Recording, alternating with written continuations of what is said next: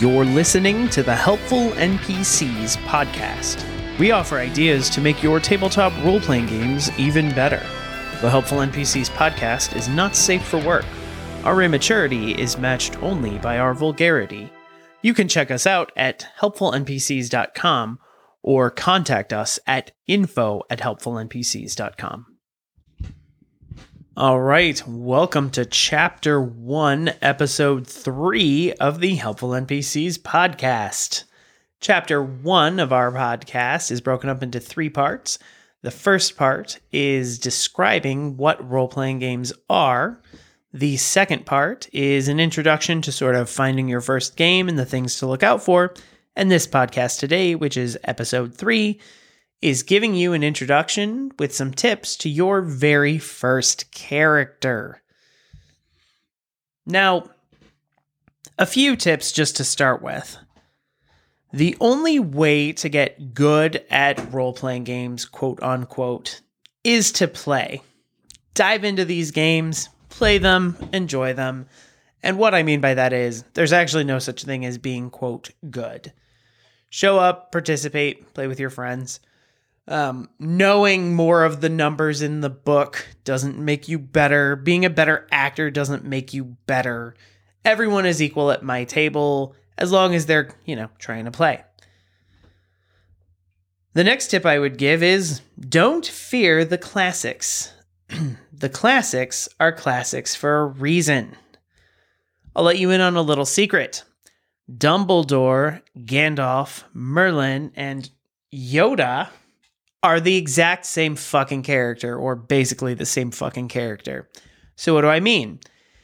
A manipulative, wise old character with powers, who doesn't use them all that often, manipulates the primary protagonist into doing things, and dies but not really. Happens in all of those cases. Everyone rips off everyone. It's completely fine. So there is nothing wrong with putting a character on your sheet and wanting to be a Gandalf type. The classics are classics because they are good and they're fun concepts. Conversely, don't be afraid to rip things off and convert them into the game that you're playing. There is nothing wrong with turning Indiana Jones into a spelunking wizard, or ripping off elements of Indiana Jones for your spelunking wizard in Dungeons & Dragons, or as Tom and I were talking about earlier today, making your character a Darth Vader type. It's okay to rip, it's okay to convert, it's okay to copy. You're just trying to have some fun. Now, all of that said, and Tom is going to groan internally when I say this, put a little stank on it. I groaned out loud. Or do whatever that is without using the term stank. Stank. But please do explain it because I don't know what it means. None of us younger than you do. It's a baseball term, Jacob. Anything sports ball related, you should know. But what it means when you are writing or creating something is give it a little flair, a little style. So, Little stank. So, for example, the warrior in the Vermintide computer game that Tom and I are playing right now always wears these fun, froofy hats. Now, that's something from the actual miniatures game, but it doesn't matter because it makes him stand out from most of the other warriors that you see because he has a fun, froofy hat. Give your character an eye patch, a weird hair color, a funny accent. It doesn't matter, just put a little stank on it. And do make sure your character will fit into the game that you play. If you're playing a game about mystical heroes of old saving the day from a pseudo-Sauron, do make sure that you're playing a good guy and not a total piece of shit. So, in order to help everybody come up with their first character, Tom has cooked up a little sheet called the Character Concept Sheet, which is going to be available right on our website, helpfulnpcs.com. You can print that out if you'd like to and follow along with us because we're going to go through the items that we have on that sheet, or you can just listen and decide if you want to print that out later. Now, this is not bothering with the actual creation of your character numerically, like what's going to go on your first character sheet. Numerous guides, books, and videos you can watch about that. What this is the fluffy stuff. This is, what am I playing? What am I doing? Why am I here? All that kind of stuff. You can do this after you do your normal character sheet, before you do your normal character sheet. It's yours to play with and hack apart. It's just a little guide that we made to help you along. I should also interject to add, it is very much D&D focused, so it is not going to be the best fit for every game. However, given that the current RPG renaissance is very much surrounding 5th edition, and that has the widest player base, we figured it'd be best to start there, since that's probably what people are going to end up playing.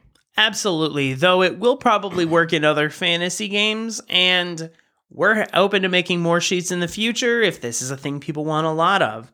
So, Jacob, let's start with the very first couple of things on the sheet. What am I playing? Your race is generally chosen from a list of the normal fantasy races. You have human, elf, dwarf, halfling. D&D is kind of either acquired or created some of the new classics, you would say, fantasy races over the past several decades. Stuff like Dragonborn or Tabaxi is a popular new one, like a cat person. Wait, are you serious? D&D now has cat people in it as a core race?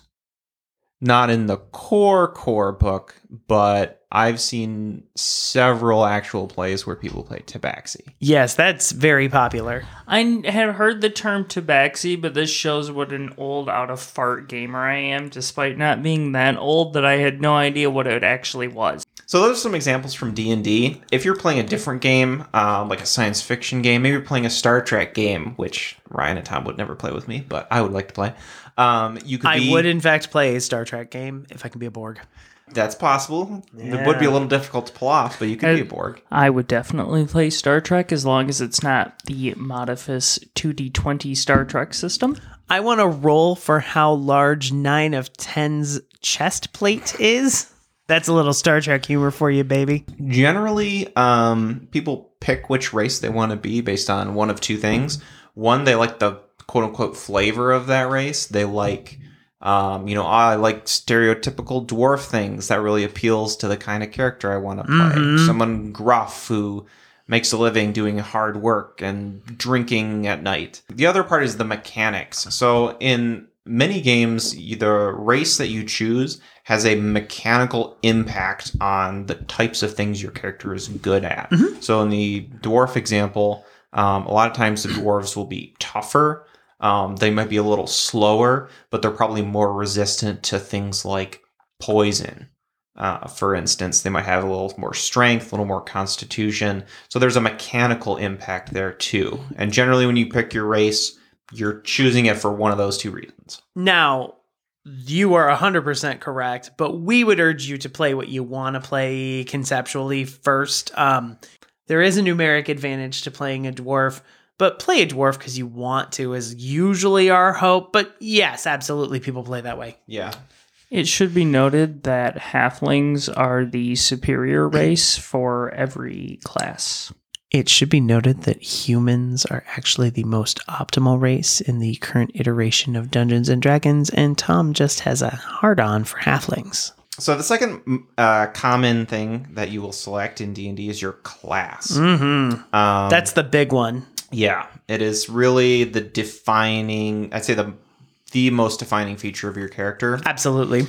So your class in D&D will generally give you an idea of what your job is, mm-hmm. both in the context of the game world itself and also in the context of your specific group. Some games have classes, such as Dungeons & Dragons. Other games will call them something different, like a playbook in mm-hmm. Urban Shadows. Some games won't have any classes at all, but they'll have a number of discrete individual choices that you can make. When you look at them collectively, mm-hmm. they point you in a certain direction. So I'm going to choose a bunch of features for my character that point me in the direction of being a melee fighter. Absolutely. And it should be said that what abilities you have are determined by your class in Dungeons and Dragons specifically. So a wizard is a class, a fighter, which is like a warrior, is a class, a rogue, which is more or less a thief, is a class. It will sort of give you what you can do, more or less, if that makes sense. The final thing I'll say about race and class is don't overthink it too much. If you see something that appeals to you, go with it. Since this is your first character, you're playing in your first game, don't worry too much about filling a role in the party too much. Don't worry about creating an optimized character. If you see a concept you like, go with it. Have fun. It is 100% cool to look at something and go, oh, that looks neat. I want to play that. It's 100% cool to say, I want to cast spells. What do I play to cast spells? Like, you don't have to overthink it. That's a really good point, Jake. And I think, as Jacob mentioned, the class does determine something about what your character's abilities and essentially his function or job within the group, which actually brings us to our next point. Absolutely. And this is my personal favorite addition to the sheet that we created, which is the adventuring role that we have on there. And the basic question is, what's my job? So the character classes in Dungeons and Dragons are certainly built in with certain things that they can and can't do compared to the other classes. But the majority of them are actually very open-ended and can be played in a variety of different ways. But they tend to work the best when they're filling specific roles. Most of these character types don't. They give you an idea of what your character is, like who they are in that world, but they don't tell you what you're supposed to do. So, you don't know this if you've never played role-playing games before, but a rogue is supposed to steal things and also disarm traps.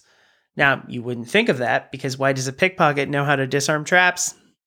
It's just something that tends to go with the territory in Dungeons & Dragons. A better example would be a wizard. A wizard can do anything they want, because there are so many different spells in Dungeons & Dragons, but they can only take a handful of spells at a time, so they have to kind of decide which spells they're going to take, and one of the best ways to do that is to determine what role you're wanting to fulfill in the party. Another example is the cleric. There's a class called a cleric, which is basically a divine spellcaster who gets magic from their deity of choice. And very, very often, people don't seem to want to play the cleric, even though it's a super fun class, and I love the last one I played. And the reason is the cleric is sort of a support class. So you might join a group, and if you don't know what you want to play, you might ask the other players, what does the group need? Yeah, I think the cleric is a really good example, because when people think of the cleric in a role-playing game, 99% of the time they think, oh, a healer. Mm-hmm. This is someone who's going to stay kind of near everybody else, not going to really do much attacking. They're going to heal. Or alternately, they're going to buff us. They're going to make us better by giving us magical armor or making it easier for us to hit. Yes. And that is one job a cleric could have. But the cleric could also have other jobs depending on how you build them. And when the players say we need a cleric, they don't mean they need a cleric. They mean they need someone to heal the party when the party is injured. So, that means there are other classes that can heal the party when the party is injured. And so if the party says we need a cleric, you bring a cleric. You don't bring those healing spells because they didn't say we need someone to heal us. Let's say you play a cleric with lots of attack spells. Well, suddenly the players might find themselves saying, well, I thought you were playing the cleric, and you as the cleric might say, yeah, I am an attack cleric. So it's actually kind of important to get on the same page as the other players for what you're actually gonna do when shit gets real. The characters in Dungeons and Dragons or the different classes are meant to be sort of a hodgepodge squad that has a variety of different skills that are meant to work together. So the fighter kills monsters, the wizard overcomes obstacles with their spells, though as I said, they can do a lot. The cleric supports the party, though as Jake said, they can do a lot. The rogue is typically a character who sneaks and steals. So it's actually important to narrow down, and we have some examples on the sheet, what your role is. What is your job that the party expects you to do? And it's a common pitfall we see at the table when players have a cool idea for a concept, but they don't have any idea what it's actually going to do mechanically or do at the table. And while that doesn't make those players bad, because it's very difficult to be bad at role-playing games, it can be a frustration when you're in a situation where you're expecting them to do certain things. Just be blunt with your fellow players about like, hey, this is what I do. I'm a wizard who brings fire spells and blasts hordes of enemies, or I'm a cleric who likes to put curses on the people we are fighting.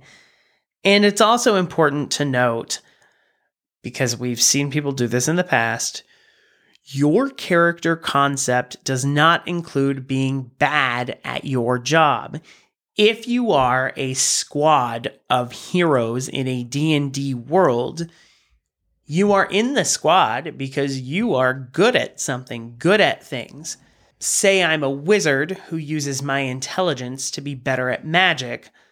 You don't deliberately take low intelligence because you think that's funny. Because why would the rest of the party bring a wizard with low intelligence into a battlefield situation where they're less useful than a wizard who is intelligent? Okay, you've already picked your character class or race, and you've already figured out what sort of job you're going to have in the team.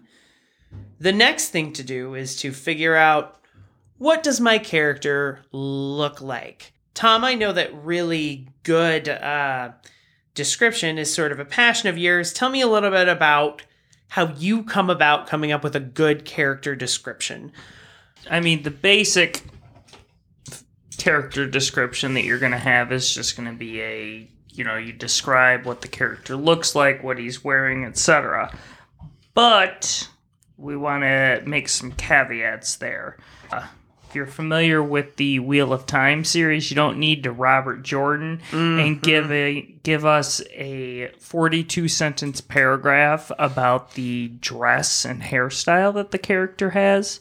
The human mind has an incredible ability to fill in details, so 2 or 3 features can tell you a great deal. And to be quite honest, your friends don't need to see the exact same details that you do, because they're probably just going to forget. I can guarantee you they won't see the same details. Exactly. You can describe something in very specific details. People will still imagine it differently. Yep. So even something as simple as my character's got long blonde hair and is wearing a red dress. You know what? That's good enough, because that gives the characters, they get a picture in their mind, and frankly, that's all they need to see, because they're probably going to be keeping track of 4 or 5 other people also. Absolutely. Now, for alternatives to this, couple of things. In some games, they use what's called casting.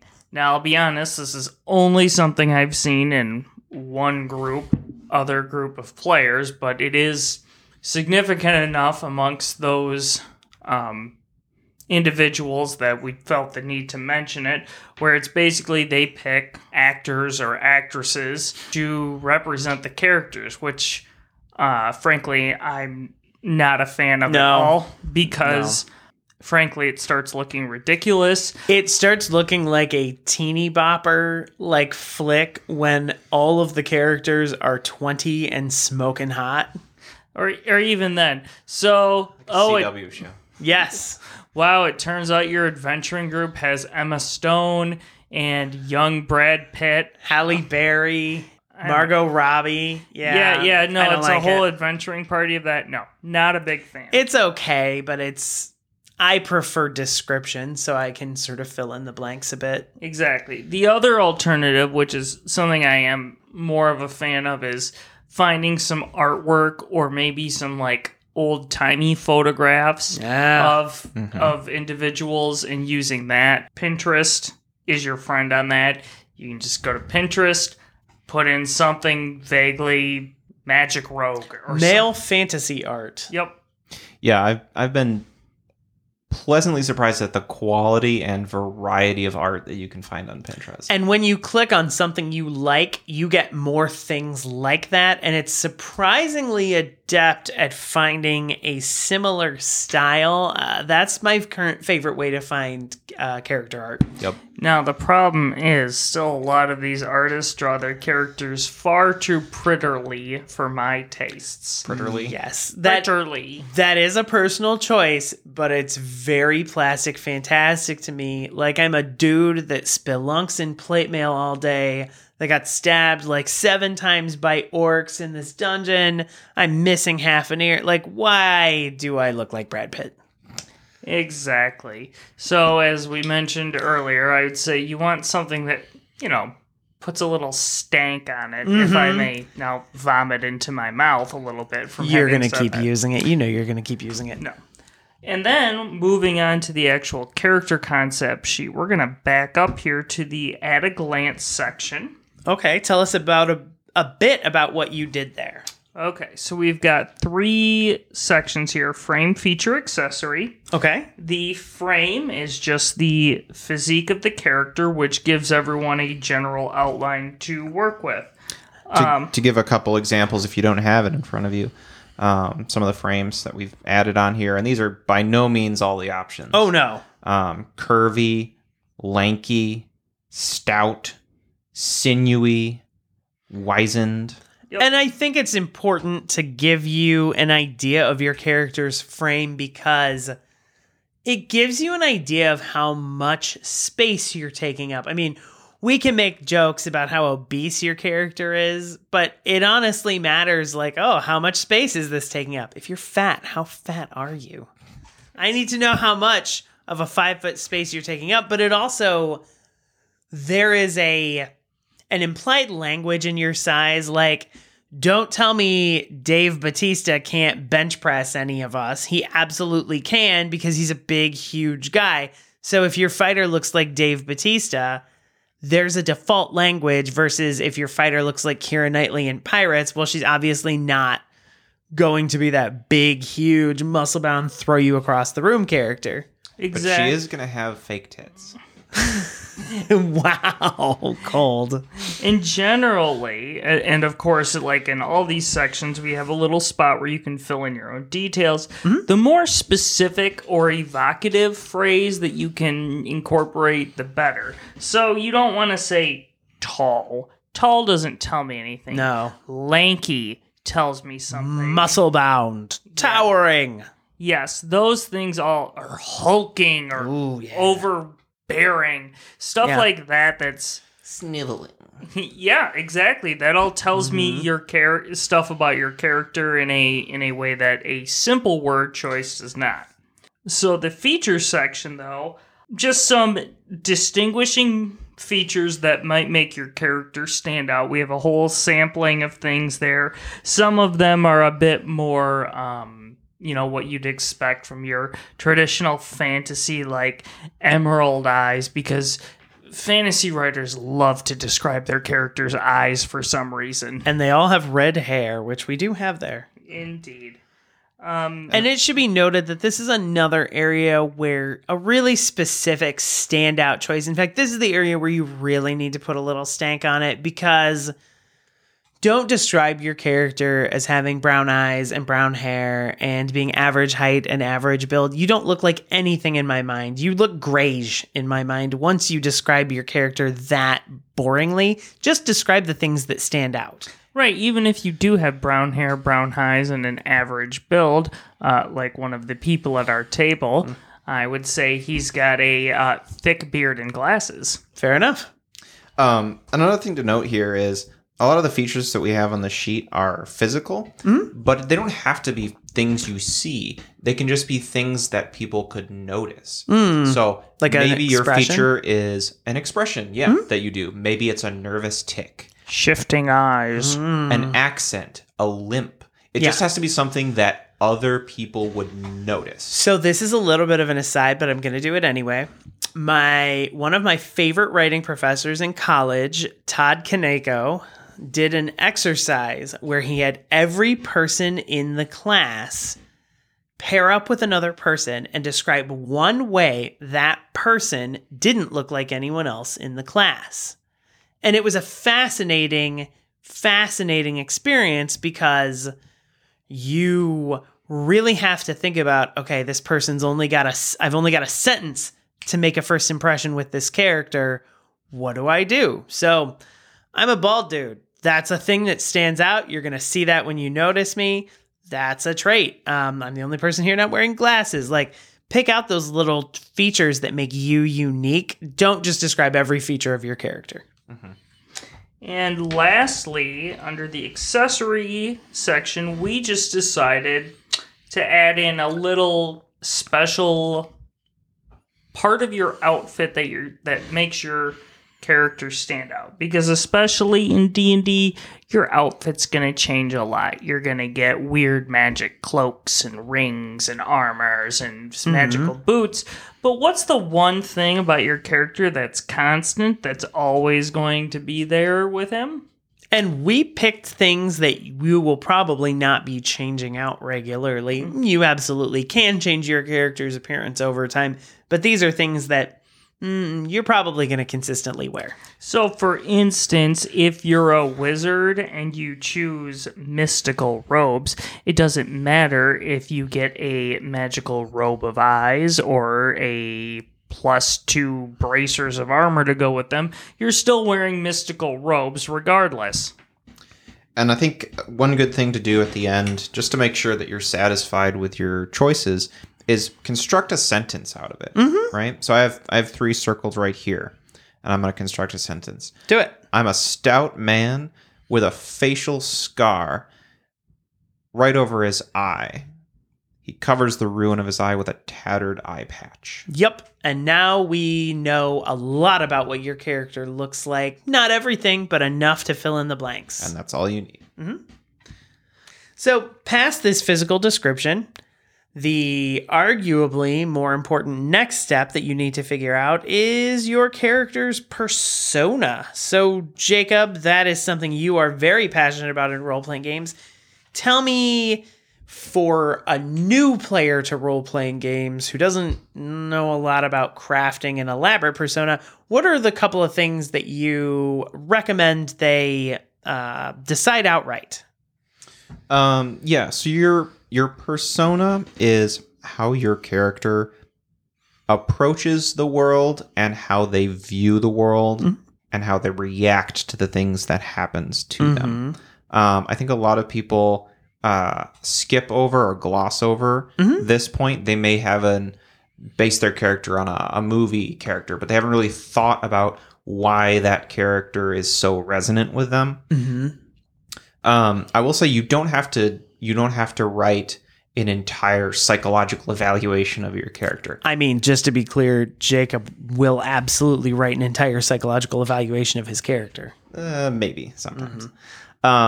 So less is more. And you have a couple features of your character's persona.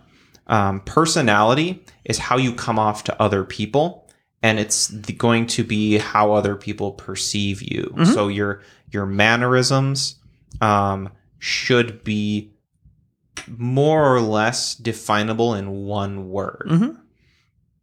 So Ryan, can you give me a couple examples of how would you describe a personality in one word? So we've got a couple right here, and one of my favorite is gallant. If you just decide up front, I'm going to play my character as gallant, it's going to tell me, oh, my character is going to be somewhat formal and extremely brave and trying to be like a knight of old. Someone who goes out of their way to help people. Mm-hmm. And another one that I really like, this is one of my favorites, coarse. Oh, tell me you don't want to play a coarse character. You spit, you swear, you drink heavily. I'm playing a coarse character right now. And you can be a hero and be coarse. Absolutely.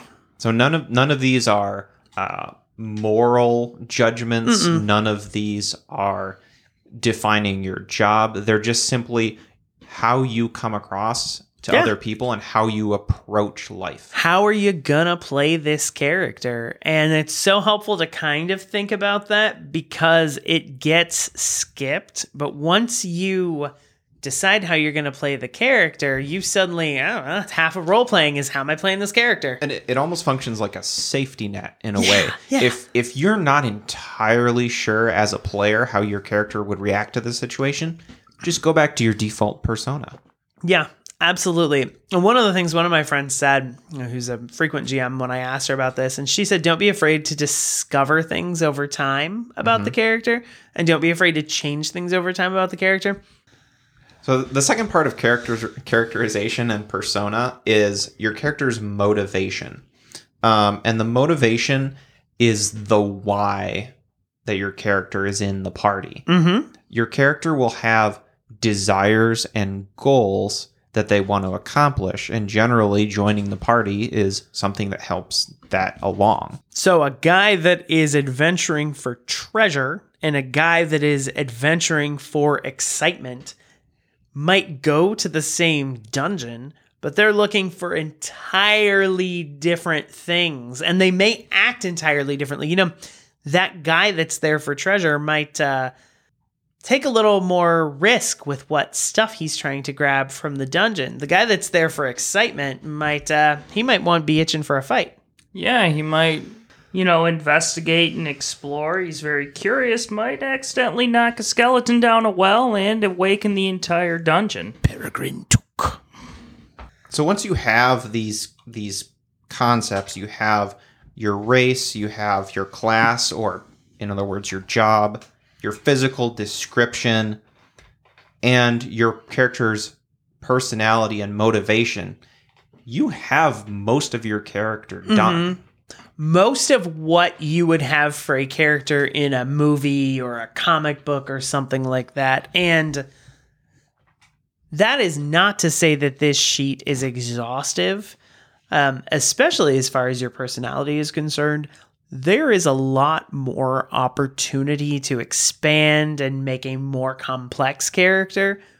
But this sheet is deliberately simple as an introduction to making your first character. So don't overthink this for your first character. Don't go nuts with your first character. Just do as much as you need to do to get it to the table, and you can always add in some details later, and your next character can go into a ton more detail.